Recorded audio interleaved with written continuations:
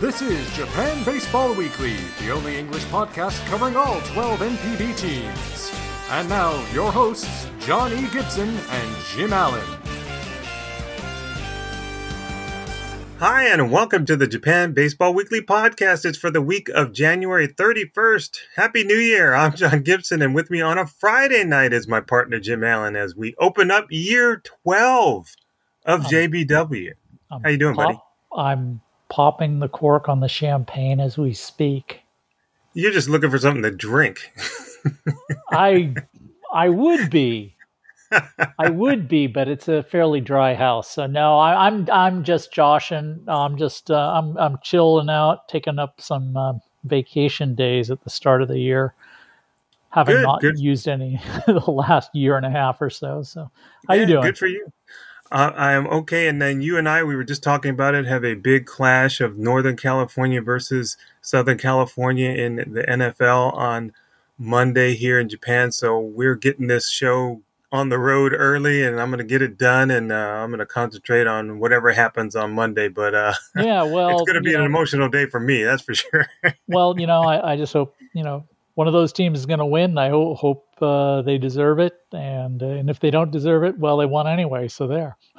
Take that. Exactly. So, yeah. I mean, nothing you can do about it. You deserve it if you deserve it if you're leading at the end of the game. Right.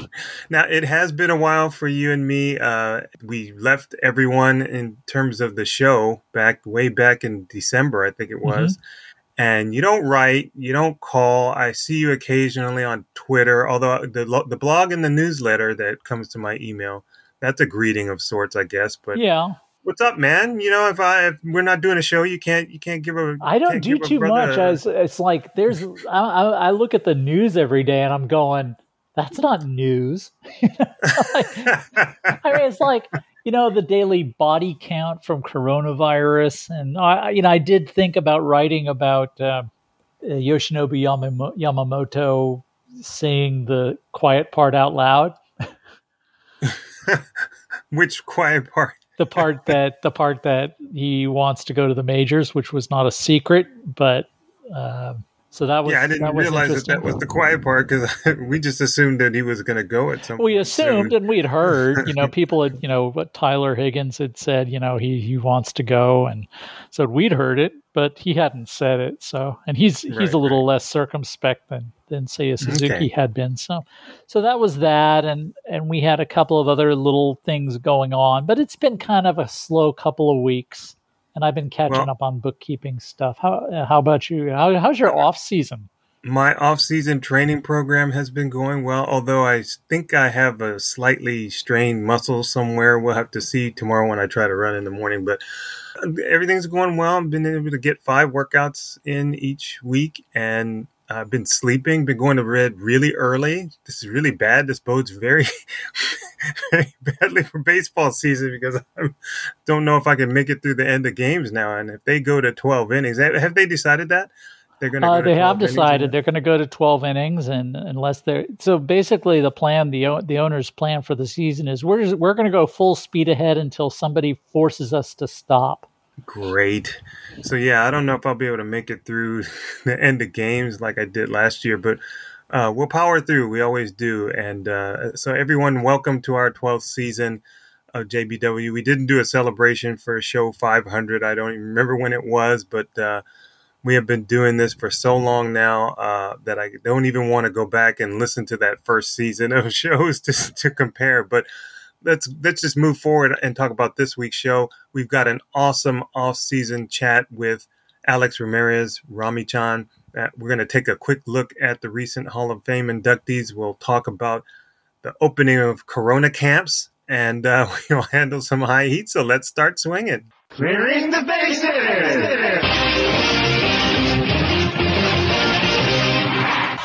Corona camps, like space camps. Okay, well, on Monday, John and I was sitting down. I assume John was sitting down as well. And Rami-chan, Alex Ramirez was sitting down, and we all chatted about baseball stuff. And, I got the years wrong as I do. And different things. Now he's been out of baseball now for a little over a year, and which has not ended his utility to the DNA Bay Stars, as I mentioned to him. One of my best predictions a year and a half ago, or when they were talking about firing him, was that they would use him as an excuse for why they didn't do well in 2021, right. Which turned out to be true. And he's, we talked about all kinds of different things, and he had his things going on. And before we get into it, just a reminder, you can follow Alex Ramirez on his YouTube channel. Please subscribe to that. He's got lots of things Japanese baseball. And yes, also his Instagram and Twitter. So follow. He also has his charity Vamos Together, but he said there's nothing going on right now, but keep an eye out for that. So, all right. Well, before you do that, I did want to say something, because go ahead. The interview you did last year with Boomer Wells, that was an off-season interview that you arranged and did. And when I went back to the States in, what was it?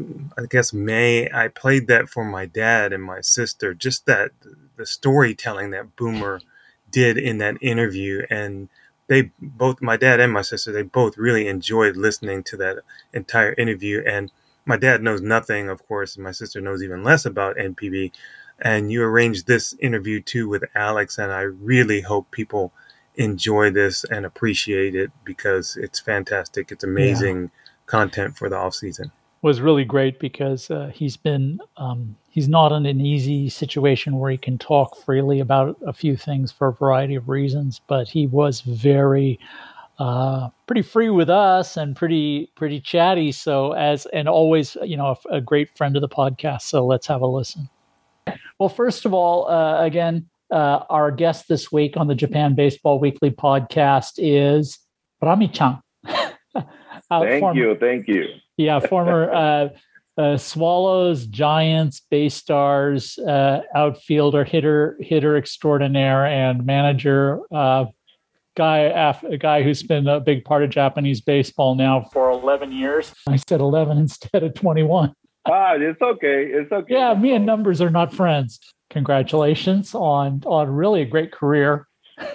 Thank you very much. Yeah, it's funny the way you call me Rami-chan, and a lot of people don't really know my name. Sometimes when they call me, Alex Ramirez, is like, this person may know me from way before, because everybody calls me Rami-chan. Yeah, I'm kind of slow on that. Took me a long time. When Shinjo is maybe 60, I'll be calling him Big Boss. Yeah, I hear you. Yeah, that's a little bit hard to take right now, but it is what it is. So Yeah. Oh, you don't like it either? I like to know how that came out. That Big Boss. I don't particularly like it, but people seem to like it, so I have to accept it. But I think it's ridiculous. Exactly. When we talk about such a big name like that, that will feel pretty good with Hara Kantoku or type of managers, all right? So, but anyway, so hopefully he does good enough to where people can call him like that. So sure. Yeah. Now I want to start sort of where you finished, and that was as a manager. And you were one of the more successful managers. I think you were, in terms of managers who managed a while, you were the most successful manager in in the franchise history. One other manager had a better winning percentage who got fired because he wanted to be like a normal person. And what was the hardest thing for you to learn as a manager? It's many things. When you are a player, first of all, you think you know more than the manager as a player, and I went through that. I felt I knew more than, they had a Kantoku. I knew more than, I know my manager, I know Wakamatsu at the beginning, and then Furuta Kantoku, and then Hara Kantoku, and also, I know who was the last manager I had? I can't even remember. Nakahata Kantoku. Yeah, and I don't really remember his name because it's like always. I always thought that of I don't know if he's a Kantoku or is an entertainer. You know, because he's both. Or he's an entertainer more than what he is a Kantoku. You know, so. But that it was very hard for me to adjust as a Kantoku, as a manager. There's so many things that I needed to change. I find out once I became a manager, especially that the relationship with the players. That was tough for me because I always wanted to be friendly with the players and have a great communication with the players and things like that. But I find out as a manager there's a thin line between being friendly with the players and also being a manager of the team. If you are too friendly with the players, they're high expectation. They have high expectation. They expect you to use them in the game. Even if they're not doing good, they still expect you to use them in the game. So it's kind of hard for a manager to just say, listen, you're not going to play today. You're not hitting right now. So I have to think about the team. I cannot think about individual person or the friendship that we have. So that was very, very tough for me to separate that line. And then what the players would think if I don't have too much communication with them. And then what the other people may think, wow, Kantoku don't want to talk to the players. But that's not the case. It's just I have to draw a line between one being a manager of the team and wanting to win, and also have a communication with the players. Yeah, I'm so glad you said that, Alex, because one of the things that I stress on this podcast and I try to tell the listeners is that the manager is making moves in the game, and that's what we can see. We understand that pitching change or a pinch hitter or something. There are a lot of things that happen before the game, during the game, and after the game that fans cannot see and they don't know about. And it's just as important as what happens in the games. And so that, I mean, maybe you can give us some examples of things that happen, when you take a player out and then you have to talk to him the next day and say this and explain it, or you take a picture out and then you explain it. What are those dynamics that happen with the players that the fans don't see? A lot of things happen, and not only the players don't know, not only also the fans don't know what's going on, but sometimes even the coaching staff don't know what's going on between the manager and the decision that the manager has to make. Sometimes, the front office will come and say to you, I want this to be, to happen. I don't want these players to play. And then you have to make a decision even before the game. And how can you explain to the coaches? No, I cannot do that because, the front came and asked me not to use this player. How can you explain to the players? Somebody that's already in the lineup, how you explain that, you're not going to be able to play?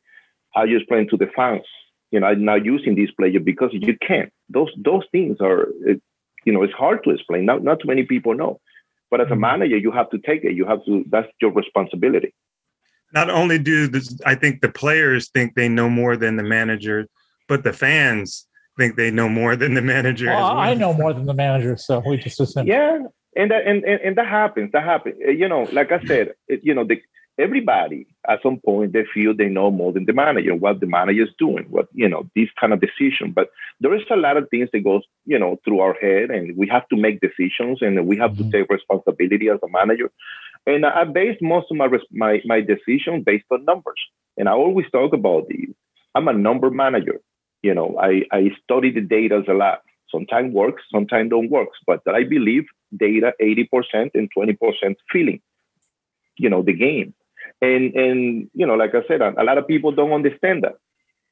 So, but that's understandable. For me, it's understandable that, a lot of people feel like that. Now, you've been in Japan, as I said, this year. You came to Japan 2001. Yes, 2001, and won a pennant straight away. And you really took to Japanese baseball and I know you've talked before about all the things that helped you into that. All the people who, well, not all the people, but many of the people who were instrumental in that. Now, what in all these years, and I know you love the way the game is played here. You love the people who play the game here. There's a lot of mutual respect. What does Japanese baseball do really well? The discipline that they have here is tremendous, and it's so different than what we have back in the States or Venezuelan baseball, Latin American baseball. You have to adjust. We have to understand the world. This is the culture, Japanese culture, and they play the game as it is, and we have to adjust to this baseball here. And if you do things like that and try to adjust to the Japanese culture, things will be easier. That was my major thing that I had to adjust, the culture, Japanese culture. And when I talk about Japanese culture, is from trying to eat, ramen, those little things that I never tried before, to accept the fact that we have to bunt in the first inning. So those little things that can get you out of the game. That's hard. It's not easy to do. But I accepted it right from the beginning. If they're gonna pay me to bunt or to just to do things like that during the game, I don't care. I'm just gonna get paid. I'm just gonna do it, because at first we think about the money first as a player, and then once we have a good season and we adjust, and then we start learning the culture, and then we become okay. I want to stay longer and longer and longer here in Japan. Yeah, that goes back to knowing that you know better than everybody. Well, he didn't say everybody. He said knowing better than the man. I'm just saying it's normal for people who are professionals who have experience and who have careers to know what's best for them. Yes, here in Japan, it is hard to come to play. You have to impress many people. You have to be really humble. You have to, kind of adjust to them, whatever they say, even though that you may think is wrong, because the way we play the game in the States or in Venezuela is different. You just have to do it. Just go out there and do it. If they hire you to do that, don't even ask why. And that's where we have a little bit of problem as a Geico Bujin. Players. We have a little bit of problem accepting, and we have too many whys. Why we got to do this? Why we got to do that? Hey, don't worry, just do it. Did you ever do that? I did a lot. I was the first one to why. So the first time I had my first why was first day in spring training in Okinawa with Yakuruto Swallows. So after the practice, I was already tired because we hit for like an hour, almost an hour and a half. And then after that, okay, now we got to run like 10 laps down on that little field. And I was thinking, why we have to do all these in the first day in spring training, And I started asking my interpreter, so when the season start here? So why do we have to run so much the first day? I mean, we're not used to it. And then from there, I dropped the why a lot of times until I realized that, you know what? Just forget it. Just shut up and play. All right. What can you do? What can you do? All right. So I guess it's my turn. Jim is asking me. So a while back on our show, now this person will remain nameless, but his name is not John. Somebody on the show said that a good hitter on a I don't want to say a bad team, but a team that doesn't have a lot of talent, and a good hitter who doesn't get pitches, this player has to make adjustments. And I kind of found the statement to be very difficult to swallow for me, because I play sports, and I'm just wondering, how do you adjust to teammates who aren't really as talented? Because you in a baseball, you're going to not get the pitches you're looking for, the pitches that best suit you, or something's going to happen. It makes it very difficult for you to be productive. And what kinds of adjustments can you make when you're just the team around you isn't very good? You know what? I don't even know who this person is. I don't know his name, but whoever said this, and honestly with you, whoever said this to me is really, really good comment. Really? Okay. Yes, because I was in a bad team, not a bad team. I was in that kind of situation where I didn't have, people around me. I know. And I was in a good team that I had really good people around me. So I was in both situations. And then in the same situation, they always pitch me the same way. You only gonna get one pitch to hit. If you take that pitch, they're not gonna pitch to you. It doesn't matter who is hitting behind, doesn't matter who is hitting in front. So you learn how to hit with the guy in front of you. If he's on first base, if he's a fast runner, they're gonna throw you more fastball. If he's a slow runner, they're gonna throw you more breaking ball. If the guy behind you is not hitting, of course, they're still gonna give you one pitch to hit. So be ready for that pitch. You have to make an adjustment.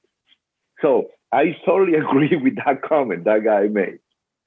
Really? Because I find it difficult to understand how you can make an adjustment. Now, the adjustments I can see that you make are, okay, don't swing at pitches outside of the strike zone. Don't try to do too much with the pitches that you can hit. Stay within yourself. But I mean, I find it difficult to understand how you would. I mean, I know you have to adjust your thinking, but you can't adjust your game. Yeah, but like I said, you only want to see one pitch, all right? You only want to see, no matter what. It doesn't matter who hitting behind us, So if you walk, it's fine. It's okay. It's good. All right. So that is not a problem at all. So you just be ready for that pitch. All right. And that's something that you really have to think. You have to put in your mind. A lot of the people who don't check videos, a lot of the people who don't see the stats, they don't know these things. So they're always thinking, I want to swing. I want to hit. Because if I don't hit, the team is not going to move me or going to put me in the bench and things like that. No, the team knows. The team knows those things. Hey, they're not pitching to you. Don't worry. Don't go crazy. Just wait for your pitch and do not miss your pitch. That's it. Okay. Yeah, that's interesting because I'm going to steal one of John's questions here because, as you said, the team knows, the players know, but that doesn't mean everybody who's talking stuff about you in the media knows. When you miss one pitch and then, you don't get the pitch you need. Andrew Jones said for 2 years, he's still looking for his pitch, Yeah, exactly. The people don't know. How do you ignore that? So how do you deal with the criticism? Yeah, well, that's outside of what you can control. People will criticize no matter what. The fans will criticize no matter what. The reporters will criticize no matter what. That's part of the things you cannot control. Now, if somebody like Andrew Jones, he was a great hitter. He had a tremendous season here in Japan. And he was still looking for that pitch. I'm pretty sure that he saw that pitch when he was not even expecting it. They just threw it. Because the way Japanese system, is they study a lot. The catchers, the pitchers, and the battery coach. And then, this guy already giving up the first pitch. He thinks we're not gonna pitch to him. At some point, we're gonna sneak that in there. And he's not even expecting it. And then now he took that pitch. All right. So he never in 2 years, he probably thought, okay, I never got that pitch. Yeah, he did. I'm pretty sure he did at some point. He was not ready. He was not ready. I think he was not ready to answer the question. yeah, exactly. He did have a great season his first year. He did. All right. So for, if I want to, as a player, if I want to be negative, I want to complain. I never get this pitch because I don't have anybody behind me. I don't have anybody in front of me. And then that's another story. But definitely he got the pitch like everybody else got that pitch. I got that pitch, but I was ready most of the time because I already knew I'm only going to get one pitch. If once I see that pitch, if it's going to be outside, I'm going to be looking for. If I get it, I'm going to go the opposite field. I'm going to go the other way. You see the point? Mm-hmm. So at some point, I made my choice. That's our choice, but because I studied a lot, those things, so I was kind of prepared. Okay. I wanted to, okay, now I'm having an old man moment. I have my next question. Okay, go ahead then. Okay. So someone else on the show, not me, also talked about, we talked about actually consistency. And I tried to explain that if a player over a period of years, maybe 2, 3, 4 years can put up the same numbers, that actually means that the player is improving because of the difficulty in putting up the same numbers.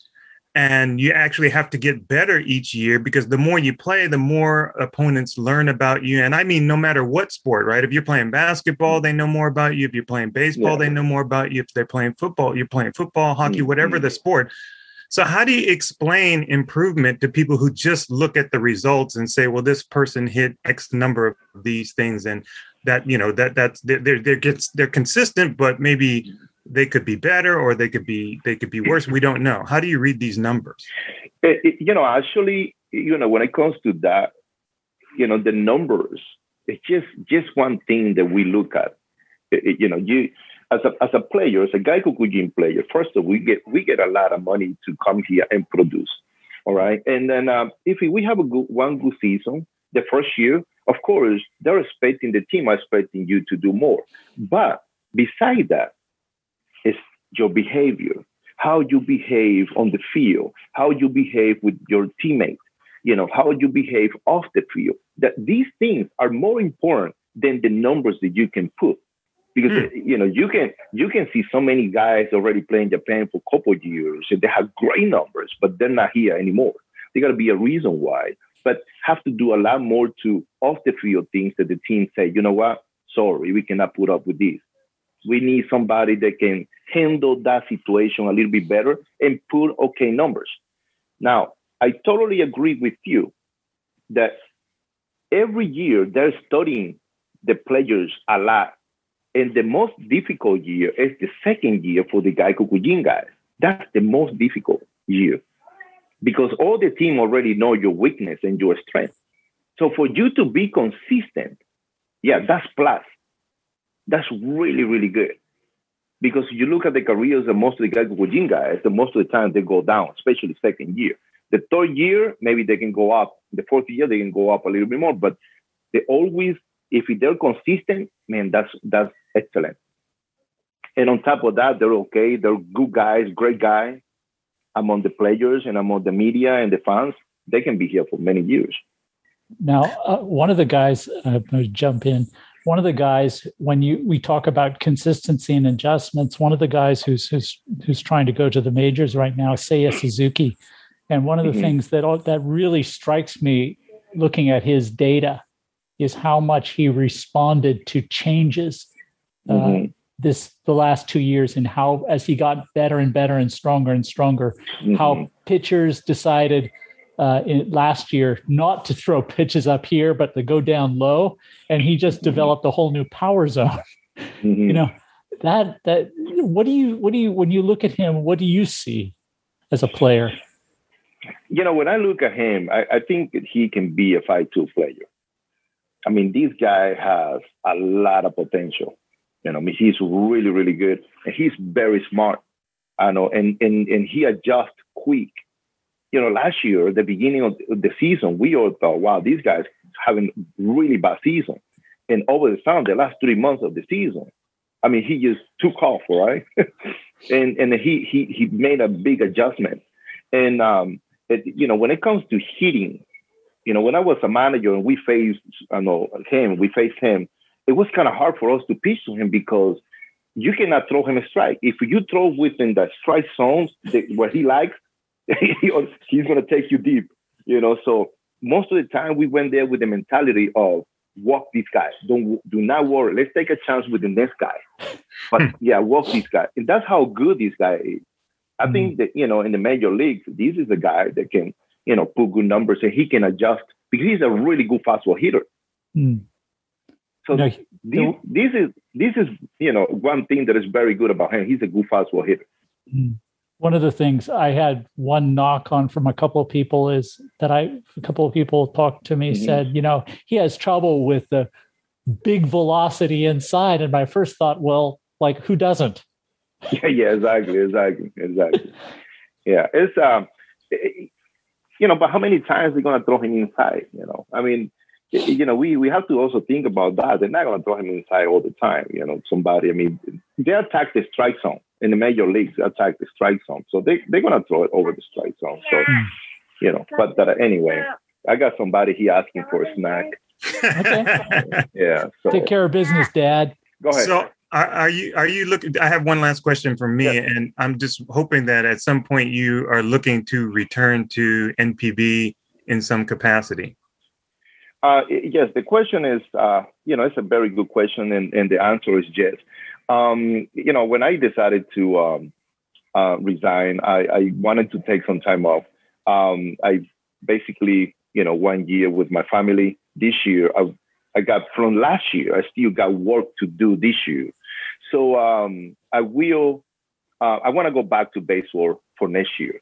But at this point, I'm not thinking about trying to get back as a manager. I'm thinking about maybe GM or any of the higher position. That's what I would like to do for next year. I absolutely loved watching you manage games, and in that Japan series against the SoftBank Hawks, I think you did such a great job of keeping them off balance, and that's what I loved about the day-to-day. Now, I don't know if you had a great team the last time you were a manager, and I would love to see you with more talent on the field at some point. So, don't be afraid if you do get that GM spot to come down back onto the field, because I'm sure people would love to see you there. Yeah, thank you very much. And I really had a good time as a manager as well. And the way I think is I had an opportunity to be a manager for 5 years, and now for me, I learned the system, and I want to be able to help any of these organizations to become better. I strongly believe that I can change any system to be an A-class organization for many years. So that's my goal now. Yeah, I think a team would be very wide. Well, teams are always, like I said, we said before, some team is going to see there's talent that's not used, and they're going to say, we got something we know you can do. It's a question, I guess, if it's a good match for you. Yes. And, I have proven myself and as a manager that I can develop young talent and things like that. So, any of these organizations, we would love to do that and have a chance to go to the Nippon Series as well. So there's always a question when you're the manager. I've heard with this before I cut you off. I have to add that there's always the managers tell me, it doesn't matter who they are. There's always the team wants this guy. Mm-hmm.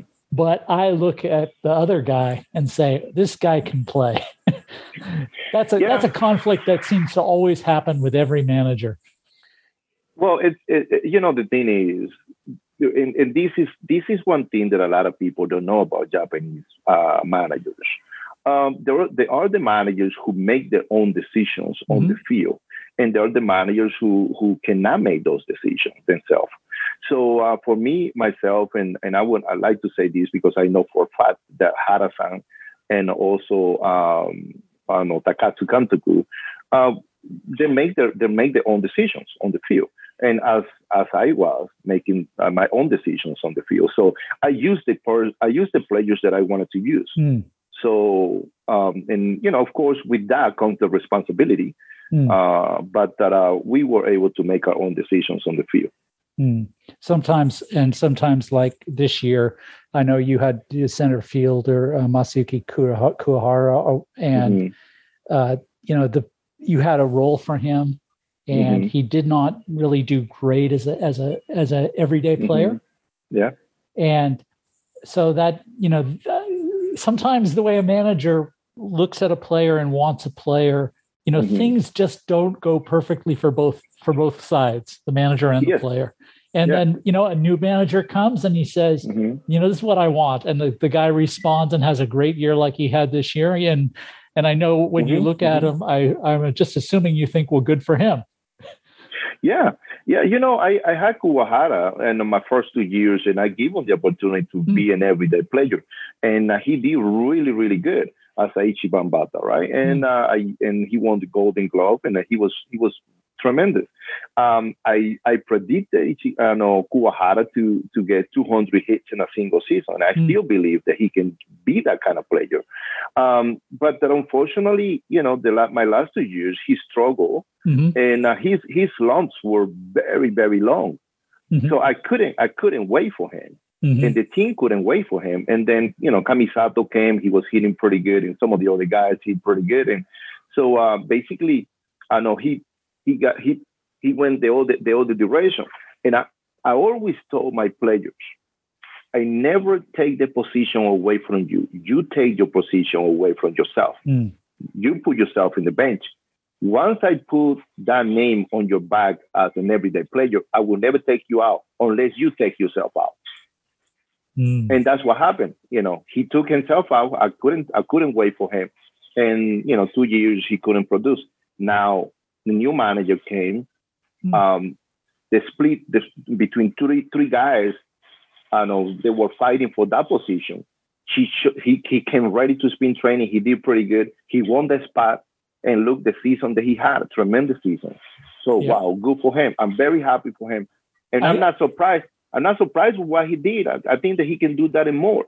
So yeah, it was good.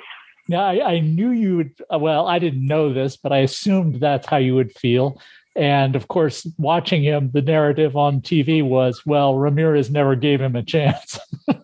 Yeah, once again, I did give him a chance. Sure. But like I said, I mean, his slumps were very, very long, and I couldn't wait. We were in the situation between, winning and kind of, waiting for him. And no, we need to win. So I give him a lot of opportunity.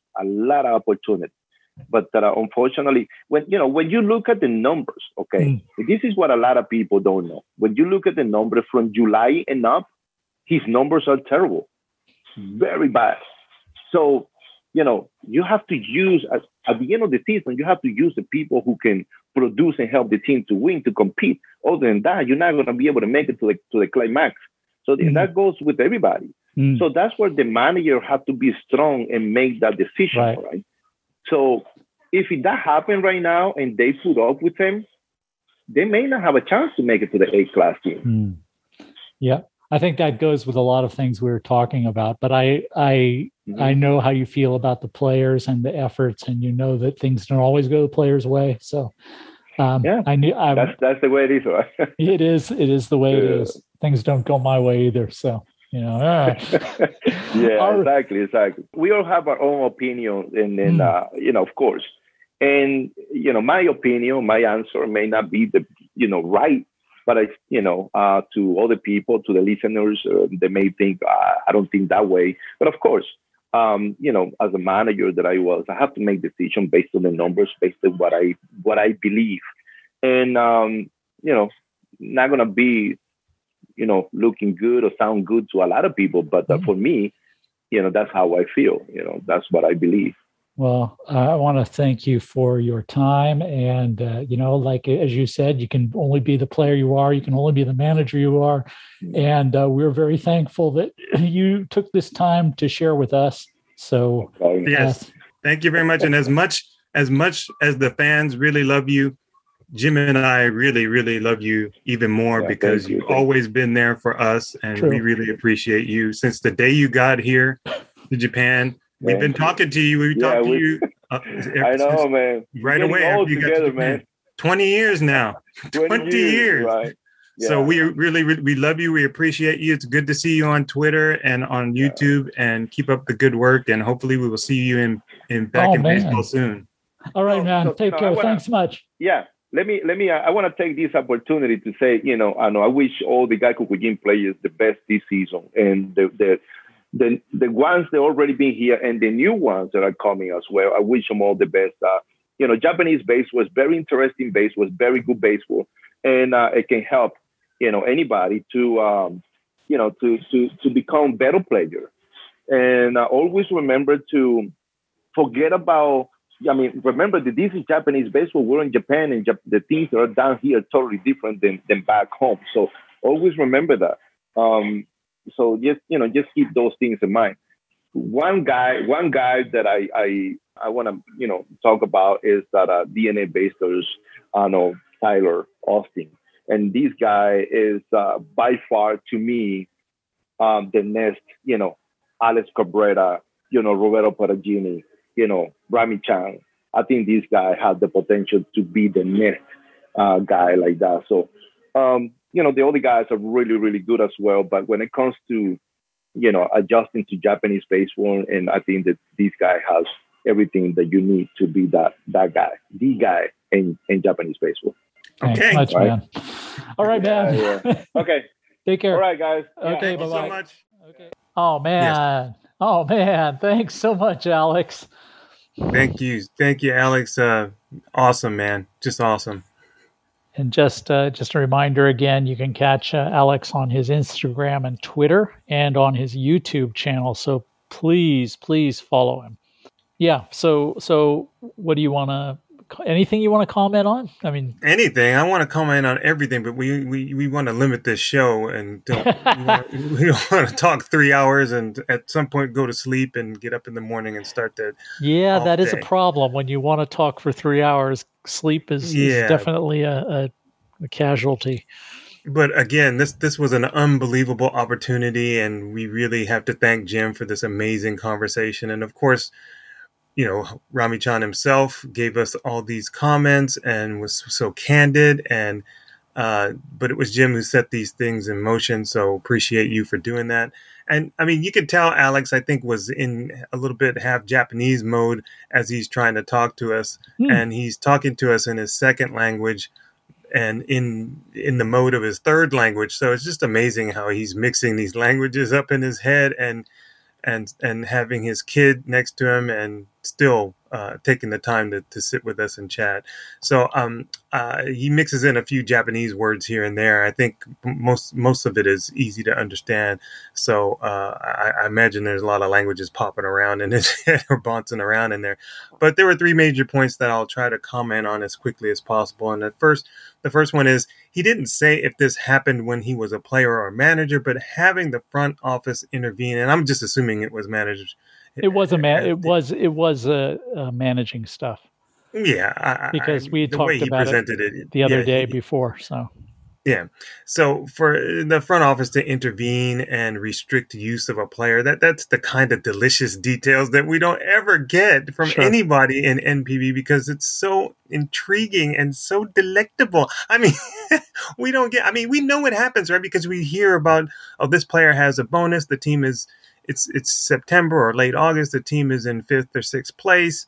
There's no drawing a lot in attendance, so we don't want to pay extra money. So let's pull this guy. Let's make up an injury and get this guy off the field, so we don't have to play him as much. Or especially if he doesn't have 145 days of service time for the year, let's send him down to improve his form.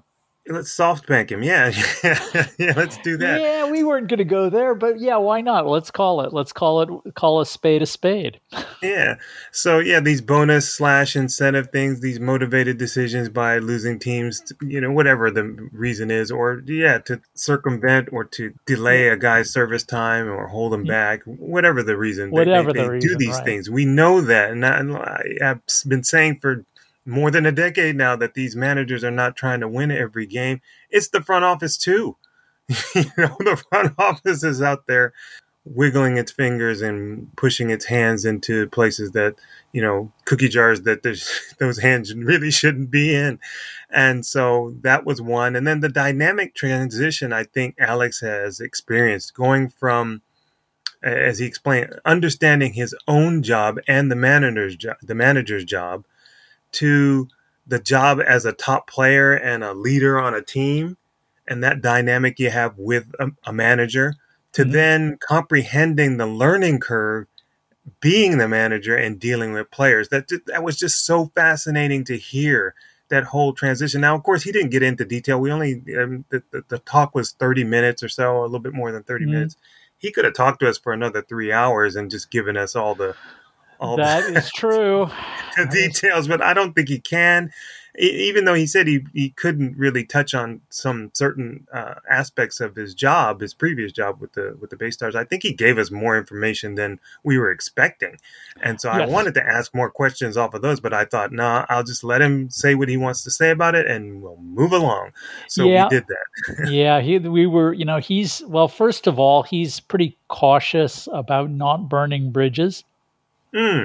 Because as he said at the end, he is hoping to land another job, and nobody wants, somebody who's going to be spilling all the, airing the dirty laundry.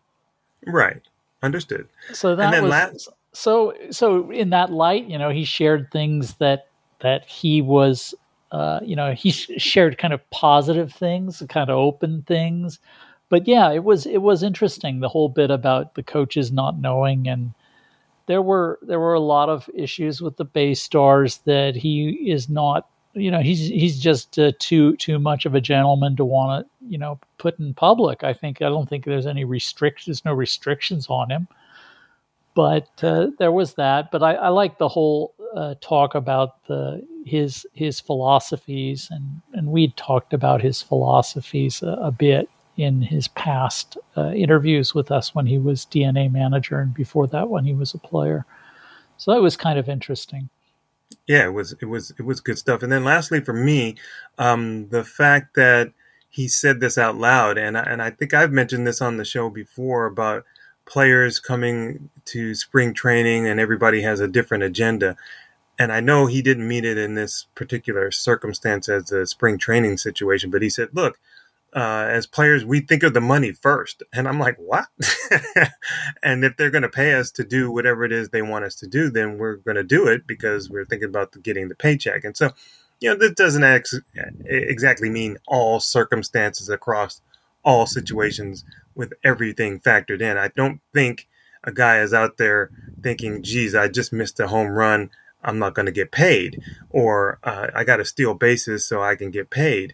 Not necessarily, but they're trying to help the team win. But I think as you hear these kinds of comments about players, and I don't think it counts for every situation. So I think a lot of times when we asked him questions, I think he answered from the perspective of being the foreign player, not being the Japanese player. So it's very different for the Japanese players. But I think when you're a foreigner and you come over to play in Japan, you are concerned about what your numbers are going to look like. Oh, yeah. Very concerned about what your numbers are going to look like. But Alex did talk about the off the field aspects as well. So I thought that was just, fascinating, enlightening comment about. I think he just kind of took us inside the locker room a little bit there and behind the scenes, and that was so fun. I mean, that explains the Japanese career of Ernesto Mejia. Because you want people being dependable is not just being dependable and getting X number of RBIs per at bat, per run scoring situation, but also being a dependable part of the team. And people, there's an appreciation there, and he understood that he was into that dimension. Yeah, it is a very complicated situation for the imported players, and you want to do well in what you consider doing well, and you want to do what the team wants you to do, and there's always going to be a little conflict, between what those two things are. So yeah, I think he voiced that really well, and the whole bit about whole dynamic about the relationship with the players. That is such a hard thing to do. Yeah, I don't think it ever hit me particularly because I never imagined any of the managers would get to a relationship unless you were a guy like Ichiro, who was almost a captain, who was out there making decisions on his own and would only get talked to maybe after the game, not during. But having that line that he talked about and saying, because the players think you're a friend, and then because they think you're friends with them, that they think you're going to play them. And I'm like, why would someone think that? It's one of my first that's the first thing that hit me is why would someone think that? But I guess Well, I that's think, part of it. yeah, Right? well, that was a That's human difficult, nature.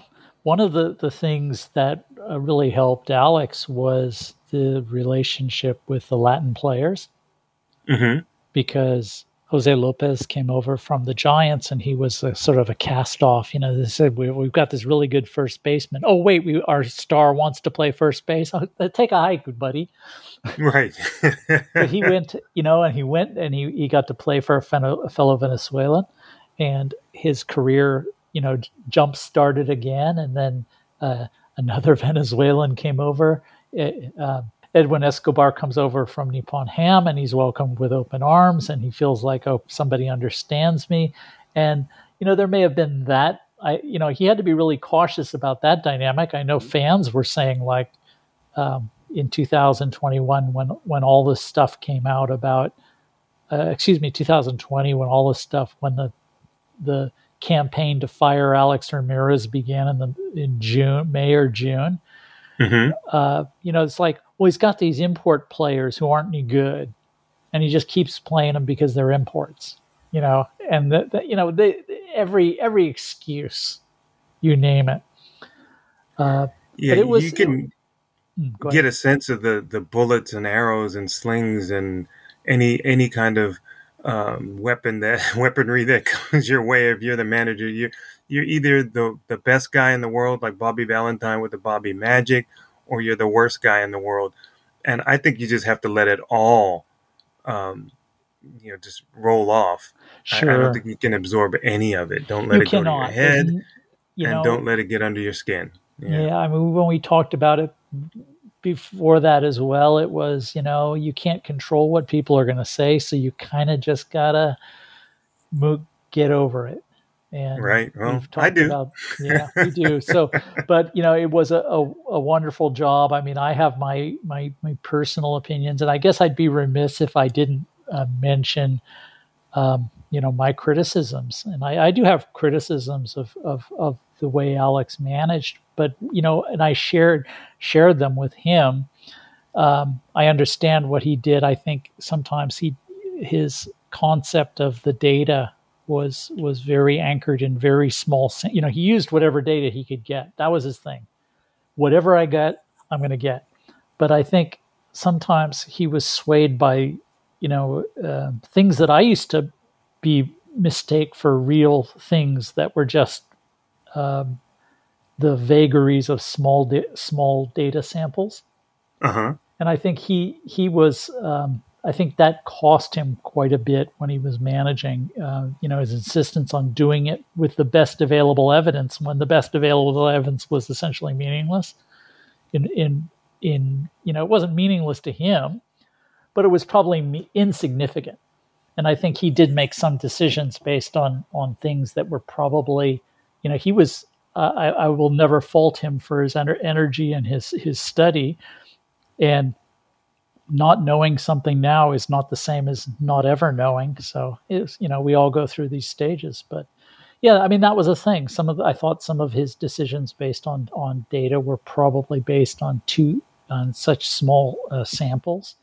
But right. I also, when I wanted to ask him about that a little bit, when he said it's 80% on data and 20% on feel, I think also when we talked about some of the decisions he made based on data, which I considered very small, I thought also that, it's not all about the data. I mean, you can see what the players are in the clubhouse. And we talked about that the other day. And you can see what they're like and and you can read their body language. And I think for him, it was a case of, the data says, no way, Jose, and not Lopez, no way. And his body language says no. So I'm going to go with the no. And I think that's probably about where he is. And so, he says it's all about the data, but I think it's 80% is probably overstating it, maybe in his defense. Sure. Well, Well, yeah, but fascinating stuff. Thank you Yep. so much. That was really, really awesome. And thank you for inviting me on, because you didn't have to do that. You could have done the interview all by yourself. So wouldn't that have was been as good. Yeah, I'd like to think that, but I don't know. I know it wouldn't have been as good. I know that 3 heads are better than 2. I'm trying to figure out who the other person who was saying stuff that wasn't you, but I don't remember saying that. But then that Okay. would be normal, because I mean, when you say Jim said this, or when I said John said that, I can almost see your eyebrows raising whenever I say John said this. I said, that's not what I said. That's not what I meant. That's probably the case here as well. I'm going, I might not have said it Right. exactly Whenever I deliver out there into the ethers, it gets mangled in your head anyway. So it really doesn't matter what I say, right? Yeah, pretty much. Yeah. Pretty much. Yeah, that's not just you. Okay. That's life. Okay. All right. Making a 4-seam transition, we had some inductees into the Japanese Baseball Hall of Fame way back on January 14th. Shingo Takatsu, the current manager of the Yakult Swallows, and Masahiro Yamamoto, former Dragons pitcher. And what is he, coaching somewhere, or he just? Not that I know of. I know he did a lot of color commentary on the radio and some on TV last year. He's been doing a lot of amateur stuff since he retired. He hasn't been right. So Takatsu, the sidearm closer, and crafty junk balling lefty Yamamoto, both great selections, I thought. Although I think Masa turned into a compiler late in his career, but he was excellent. I think the first 15 years or so, but I think he pitched for like 60 years. So anyway, #HighHeat. Yeah, well, see, that was the thing. I mean, you sort of like almost he did have some really productive bits after he turned 40. After he turned 45. They weren't frequent. But they were all short stints, yeah. They weren't frequent, but they were still, it was just so amazing that somebody could pitch until they were 50. My goodness me. My thing about him, and I had difficulties with both of their candidacies. I didn't vote for either of them. I voted for one pitcher, and that was Hiroki Kuroda. Mm-hmm. But I thought Yamamoto was definitely Hall of Fame worthy. He's been building his credentials for a little bit. Although he's only been in he was a second year guy, I think. Let me just check that. Come on, Masahiro Yamamoto. Yeah, he was in his second year. And Takatsu's been on the ballot a while, has been steadily building. And Takatsu is also a difficult one because, as you said, Yamamoto was a compiler. He did have these amazing career accomplishments, but he was also he was a very high. Both of these guys have sort of qualifications to their careers, because Yamamoto, for a guy to pitch until he's 50, coming up in the 80s, as a good pitcher, was quite remarkable. Because if anybody remembers the 80s and 90s, it was really a death to pitching arms era in Japan. Yep. There was still a thing, complete your games, 150, 160, 170 pitches, whatever it takes, complete your games. And so it was really hard on arms. So very few people survived. And the same goes for the relievers. Japanese teams in this era, when closers became a thing in the 80s, they really didn't know. They were still sort of figuring out how to use them. And as a result, a lot of closers were pitching 3 days in a row. And a thing in Japan, I wrote about this at some length on my blog, jballallen.com, about the evolution of closers in Japan, because it's remarkable because in his generation of closers, there really weren't anybody, there were pretty much nobody was as durable as Takatsu. In an era when virtually no closers were durable or continually effective. Even, the guy the first big closer who went into the Hall of Fame, I can't count Tsunemi Tsuda, who went into the Hall of Fame because there was a huge campaign to get him in after he died at the age of like 42 or 39 or something. He died of cancer. Okay, yeah, I think you mentioned that years ago on the show. Yeah, so other than him, he really didn't have a Hall of Fame career, but Sasaki did, and Sasaki burned out fairly early, and Takatsu just kept going and going and going until he was at one point the saves leader. The career saves leader. So, in the long term, he might not look, 10, 20 years from now, he might look like a really good selection. But given that he came out of an era, like Yamamoto came out of an era in which pitchers were ground up and spit out, I think both of these guys had remarkable careers. So, yeah, more power to them. A couple of other comments. Alex Ramirez finished third in the voting, so he was the highest. He was named on the most ballots of any guy who wasn't inducted.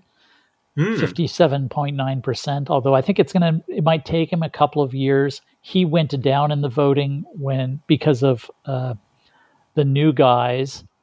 The new guy was basically Hiroki Kuroda, got a whole bunch of votes in his first year on the ballot.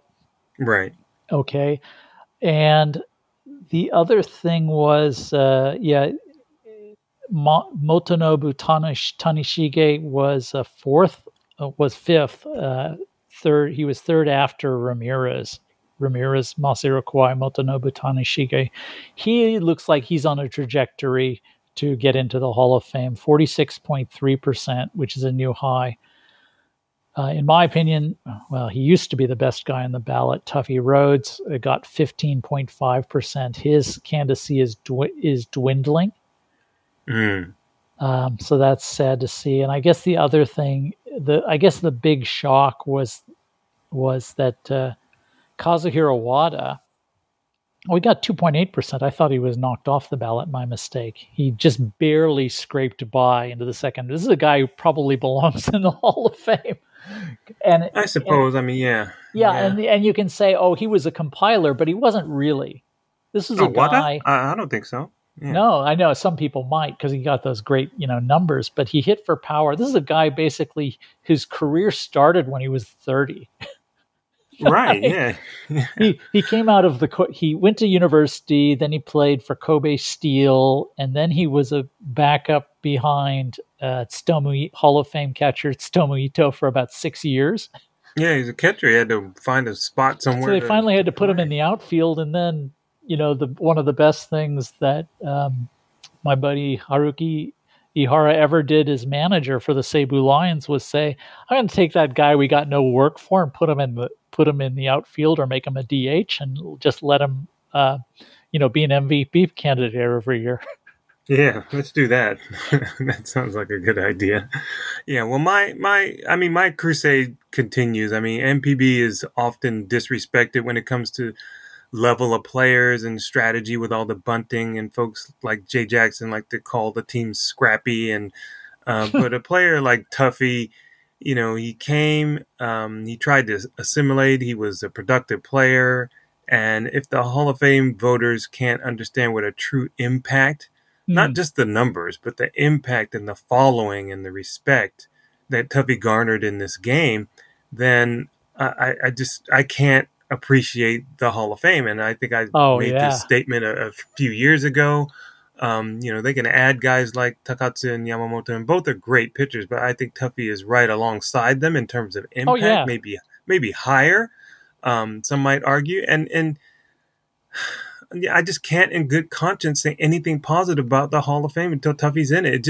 It's like this good old Japanese boys club. And Dennis Sarfate is going to have to battle it next, right? Because the all-time foreign saves leader and big impact won a bunch of championships. Whatever criteria you want to measure, use to measure, he's going to fulfill or he's going to meet that criteria. So, I can't take the Hall of Fame. No, there's lots of it. Kenji Jojima, he must be, he got when he was a youngster, he was really, I thought, a really nice guy, and he was really friendly. And as he got older and became a star, he kind of got a little remote. And he just, he's kind of does his own thing. And I don't think he really has a lot of time for people who aren't on his wavelength, but he's headed out. He got 7.5%. He was named on 7.5% of the ballots, one of which was mine. And Michihiro Ogasawara was named on 7.5% of the ballots, one of which was mine. These guys, I just don't, the Hall of Fame and the Hall of Fame, we've had this discussion because of the Cooperstown this week, and I understand why people dislike it. And I think one of the things about the Hall of Fame is that on a sort of a philosophical level is it's a filter. With the Hall of Fame, you take people who are of all shades of character, some people very questionable character, people of sterling character. But once they're in, they're sort of like they all become baseball gods. You're sort of cleansing of what they do in the past by putting them in the Hall of Fame. And Craig Calcaterra, who's a friend, said, we need a museum that just says this guy was really a great player, and this is what he did in his life, and these are the problems he created. A whole sort of 3D image, but the Hall of Fame exists to create a 2D image of this person as a great, and everybody else isn't. And that's really, to me, the big problem with it, because people are going to keep Tuffy Rhodes out because he had, he got into fights with his coaches. He got into fights with other players. He got in, there was a scandal once, and there was this and there was that. And it's like, he's one of the best players ever, but, we don't want, we're not going to cleanse him. We're not going to let him join the other people whose careers we've whitewashed to put him in the Hall of Fame. Right. So. Yeah, I like the way you put that. That was well put. Making a player's image pristine as they enter, when we know that we are all human. Yeah, sure. I mean, Alex Ramirez is probably going to go in, and I think he's a Hall of Famer. I wouldn't put him ahead of Tuffy Rhodes, but he's probably going to go in first. Randy Bass is probably going to go in. He's very close to getting in, but it's going to take a while. He's in the next division. There's a players division, which votes on players in this period between 5 years after they retire and 20 years after they retire. Mm-hmm. And the next big player into that will be Tadahito Iguchi next year. And I imagine he could be a first ballot Hall of Famer. But who knows? Anyway, the next division is the experts division. The experts division is made up of sports writers baseball writers who've been in the business for, I think, 15 years and choose to join that group, and living members of the Hall of Fame. Now, Randy Bass fell a few votes short of selection this time. He was named on 72.6% of the ballots, but there are still a lot of old guys in the Hall of Fame who aren't going to vote for him because he's an import. But within a couple of years, those guys are going to be dead, and Bass will be a Hall of Famer, because now we've got Shingo Takatsu and we've got Yamamoto, who pitched against him, are going to be voting for him, and I bet both of those guys are going to vote for him. Right. So that's two, and maybe somebody will die and he'll need one less and he'll be in. Okay. All right. Well, again, another topic we could talk about for a long time if we chose. And which I do. But we've got to move along. So thank you for that. Thank you for the information and the numbers. That was very enlightening. So making a two-seam transition, we'll talk about the Corona camps. So every year, this is about the time of year when I complain that there's snow on the ground here in Tokyo and other places. And why are you calling this spring camp? And it's going to open, but it's going to open on Tuesday. Yeah, that's February 1st. And all we've been hearing about, most of the reports I've been seeing, is the number of players who have been infected with coronavirus and are in I guess the MPB's version of health and safety protocols. So the frigid temperatures and the snow and all that stuff is really not the point. I think the point is how many guys can they get together to go through calisthenics and all the other things each day, because I think there have been lots of outbreaks. Before we began recording, we were talking about the outbreaks in Okinawa. I don't know. I think I saw SoftBank had a whole platoon of players infected, and I saw some other players recently added. And every time you open Twitter or some other social media, or just look on the Sports Navi website, it just has a list of. We should have the instead of the IR, just have the CR or the CL, the COVID list. Yep. Because I think obviously they're going to power through here in the spring, quote unquote spring, but you said it, ha ha ha! You said spring. I said quote unquote spring. So yeah, but it's opening up. I always tell my wife. My wife is always saying, "Wow, they're having camps already. We just saw the Japan series," and I said, "Look, there's no off season in Japanese baseball. There's only a short period where there are no games." But there's no off season, so get used to it. So we're going to start up here. Are you excited? I'm not certain if panic and paranoia is the same as excitement. In paranoia and wondering if I'll be ready for opening day, panic and thinking I've got to get my rosters ready for for stuff, and I still haven't dealt with the last 2 years piles of data in HTML files. But oh no, yeah, that is scary. Yeah, you should be afraid. But I know. So it's sort of like, yeah, I'm ready for the season. I hope it's not another one that just gets buried on a hard disk. yeah, not ready for the season. So much as ready for camp, because remember they had the camp broadcasts where they have 4 hours of camp and announcers announcing camp, and I don't know how they gather up enough material. They must be out there furiously working now. Sure. Get enough material to speak, because there's really nothing going on. No, it's pretty much you hear bats and balls colliding. It's basically they show batting practice, and then before batting practice starts, they show they'll show the bullpens. And then they'll show the teams warming up, stretching and warming up in the morning. Pretty much and the announcers, I heard, it's like they crack open the guides from the previous years and this year, and they just start reading out of these baseball guides. He went to this college, he did this last year. I remember he had surgery or missed a chunk of the season with an injury, and they just go on and on. It's amazing how they can fill all that time. I'm amazed that you could actually listen to that stuff. I kind of it just drones on so much. I can't hear anything. I have it on in the background when I'm at work sometimes, and what it does is the details that will stick in your head actually go in. The other jibber jabber just bounces off. So.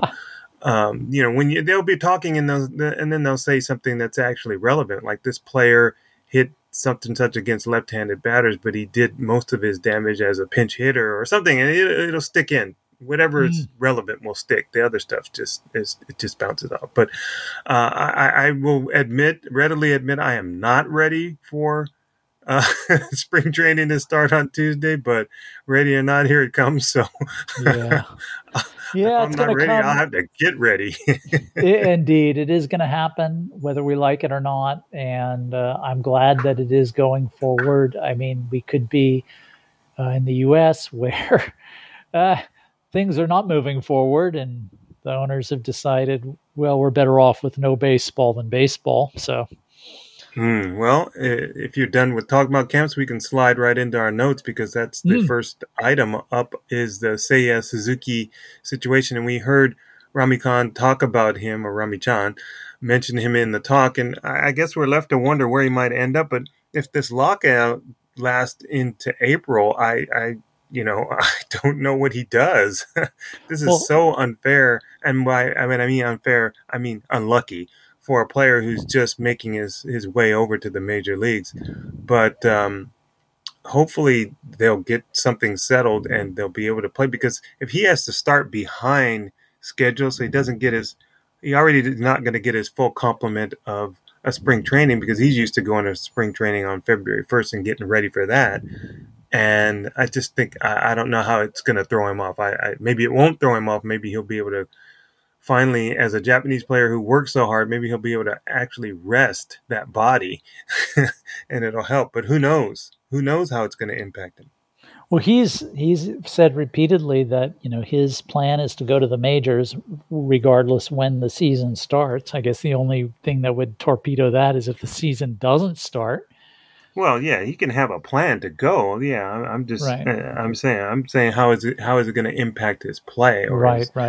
Injury well, we don't situation? know. He's in the same boat with everybody else, except he's got a camp. The carp, although he can't technically be in the carp camp, he can be in the carp camp. He can be there working out with his former teammates. That's carp Corona camp. 3C. Okay. 3C, Triple C Ranch. Right. So he can do that. So, Ichiro Suzuki famously used to work out with the Oryx Blue Wave at the start of their camp before he reported to camp in Arizona with the Seattle Mariners. So I imagine right now he was at Mazda Stadium this past week, where word came out that he is indeed going to Yahoo reported a source saying he is indeed going headed towards the Boston Red Sox, which would defy one thing I heard, which was one of my sources saying that sources reporting a source saying that he was going to go to a warm weather team. I saw another report today say the San Francisco Giants were one of his favorites. And I saw one that said Yankees and Dodgers were going full tilt. So, yeah, he's going everywhere. The Dodgers right now. and Mariners and the Padres have been going full tilt. So, yeah, there are teams who are really lining up to sign him. But he's got, this is the thing with Seiya Suzuki is I think you need to remember is every time somebody's reporting something, it really doesn't mean anything until Suzuki says it. And Suzuki isn't the guy who's going to go out and say, he doesn't drop breadcrumbs. He's not like Yoshinobu Yamamoto saying, I want to go to the majors in a couple of years. When I asked him 2 years ago, he wants to go to the majors. He said, well, I'm not telling anybody that. Right. Until it's time. So yeah, another so that's news how note. he is. So don't read anything into what people are saying about it. Right. Another news note, Coco Balentien last week sent out a social media announcement saying that he was retiring, and he has been a friend of JBW. That's not exactly what he said. Oh, he said he was done. He said he was... He's not going to play in Japan. That's what he said. It came back to me, but yeah. Yeah, he said he was waiting for offers. And like a couple of weeks before, he was saying, still waiting for offers. He wanted to stay in Japan. So I guess that means he's open to other opportunities. My guess is he's open to opportunities outside of Japan. So let's hope so. But he has been a friend of JBW. Yes. I don't know that he has had a Hall of Fame worthy career in NPB. He has 1,000 hits and 300 home runs and 795 RBIs, and he eventually did get a championship, sort of. He was on that team. Yeah, the only year in which he pretty much didn't play anything close to a full season was the one year they won a championship. 2020 season. Yeah, when they swept the Giants. Yeah, they swept the Giants in the Japan series. 2020. 2020. Oh, right. I was thinking of the Central League Championship in 2015. Okay, sorry. Oh, yeah. No. That was the year he didn't play. The Giants. Yeah, he had a title, an actual championship, not that league championship stuff, an actual Japan Series championship. So, yeah. But he really wasn't, he was mostly a non-factor in that situation, but he gets a title. So I'm not sure that he's Hall of Fame worthy, but that 2013 season should be in the Hall of Fame. So, and he it is. Made it happen. I think the bat is in the Hall of Fame, and he's mean, something about that whole season, a little spot in there. I don't know how they would do it. I don't run those things, but I would like to see something because that season right now, we're going on 10 years, right?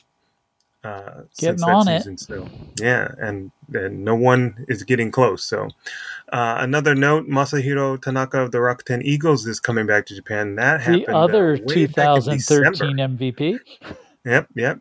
Way back in December, that was announced. So I believe we missed that. That was right after our show came out.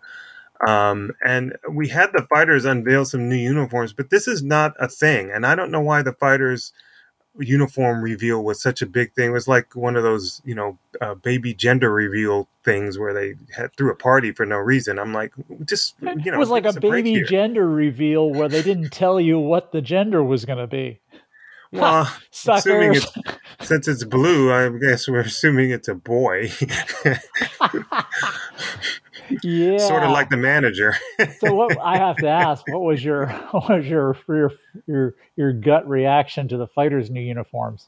I didn't. Whatever they did on TV or whatever it is that they had, I wasn't watching. I just saw the reactions on Twitter, and my reaction when people started sending out pictures of the uniforms was that this looks like someone else said it too, but it hit me immediately when I saw it. I thought those are the Seibu uniforms from like the 2000s. Yep, me too. The Seibu Lions. So I'm like, except that all the writing is square and boxy, and it's supposed to look futuristic, but it looks plastic sticks. They could have done like 100 it's from things. the past. Yeah, I was thinking about that on the newsletter, my blog newsletter the other day, and I was thinking the company that put these uniforms together, their pitch to the fighters must have been an hour long, of which 50 minutes was dedicated to explaining why they didn't look the same as the Lions. Old uniform. Why they did, yeah. Now these are, no. Here's another reason why they don't exactly look like the Lions. Stay with us, folks. Right. This from a distance, it looks like the Lions uniforms, but they're not. But this is different, and the lettering is different, and the color is different, and hey, the fighters from a are distance, becoming. It looks like the Lions.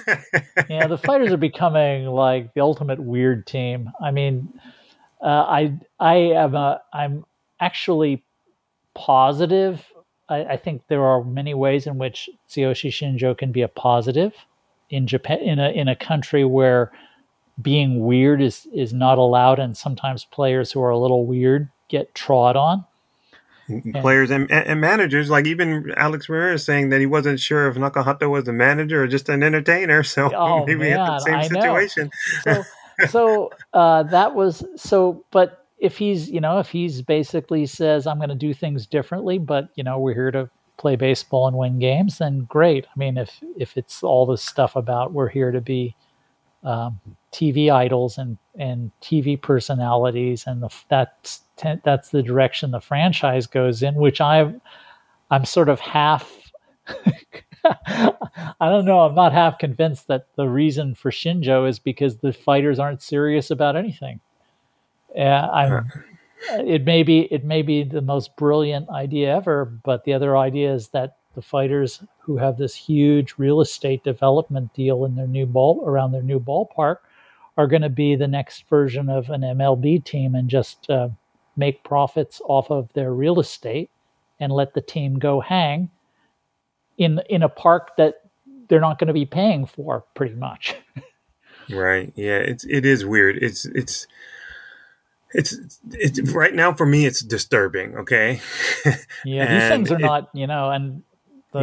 These things are not. It's not a very attractive look. I mean, it has a potential of being a pretty ugly situation. But the fighters have been a team which have been reading MLB trends, and I could certainly see where the ownership is going. Hey, we've never made money playing baseball. Let's just make money not playing baseball. And they could do that. I mean, there's about a third of the MLB teams now are basically don't have to put a team on the field to make money. All right. Well, you heard it from Jim. I hope for the players' sake and the fans' sake. Oh yeah. But that they are serious about winning games. But because if they are, then they're well positioned to do it. But if they say, well, return on investment is more important than actually operating a baseball business, then And I think we'll see it. Yeah, we'll see it immediately in the results. So we'll know. Yep. Yep. All right, let's go to fielding questions. All right, so the question this week is from Michael, and he is at Eater of Cheeses on Twitter. Isn't that a cool? It is great. A cool Twitter handle. And he lives in Scranton, Pennsylvania, so I assume he knows where the building is for The Office, the TV show. Mm-hmm. And he sent us a message via Twitter, and he said, "Just found out your podcast about a month ago. My question is probably your most common. As an American, how can I learn about and follow and consume Japanese baseball on a regular basis? Are there any live games available to stream or listen to in English? #HighHeat." So there's a Polyg TV. To answer your English question, no, there aren't any. It's in terms of streaming, Polyg TV and Rakuten TV are out there. I'm just not sure how well they work outside Japan. Some individual Polyg TV is in the States, yes. It does work? Okay. And then Central League really doesn't have anything. Some of the teams have their individual streaming services that you have to sign up for. There's some quirky little cable connections that you can get here in Japan. I don't think they're available overseas because it's cable TV. Reddit, though, posts streaming links, I believe, daily for some of the games. So if you go to the NPB Reddit site, you can find that. At any rate, anyone else who can offer some assistance, please hit Michael up on Twitter at Eater of Cheeses. And Michael, thank you so much for listening to us and welcome aboard. And thank you for getting involved with the show right away. Yeah. Well, Michael, we got people who've been listening for years who haven't sent us a question. Hint, hint, all you people who haven't sent us a question, even though you've been listening for years. Jim, do you have anything to add about that? Well, yeah, I was going to say, Michael, you could also subscribe to my blog, jballen.com. I'm not too shy to say that's a worthy read. Well, you've been plugging stuff all night, so why not that too? Yeah, why not? Why not do it again? Which is fine, because we certainly want to support that. That has been, apparently, you have more readers than some of the newspapers in Japan. So the English newspapers. Oh, okay. All right. So thank you so much for the question. Welcome back, everyone. Hope we have a super 2022. I'm hoping to do so. If you have any questions, hit us up at JBW Podcast on Twitter with the hashtag HighHeat. Send questions via email to yakyujohn@gmail.com. Include some MP3s once in a while. It's great to hear your voices, of course. You can also go to the Facebook page and leave us a message there. Comments, questions, suggestions, criticisms, anything. We look forward to getting all your feedback, no matter what it is, because if you give us feedback, then we know we can make the show better. And look for us on all the platforms that you can think of. I know the iTunes platform at the moment is still stuck in limbo, but we are on it. We still are. I guess if you sign up and you subscribe, you will get the newest and latest episodes for that. So that's not a problem. But we are also on iHeartRadio and some other platforms. So look for us. We will talk to you next time. I can't say when that is. I know camps are starting, but not much happening, especially with the Corona camp situation. So we will see you next time. Enjoy your spring camp. And see you, but probably not at the ballpark.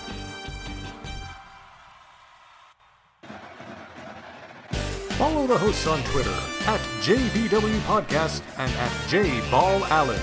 Be sure to send in your questions with hashtag HighHeat, and you'll hear from us again next week.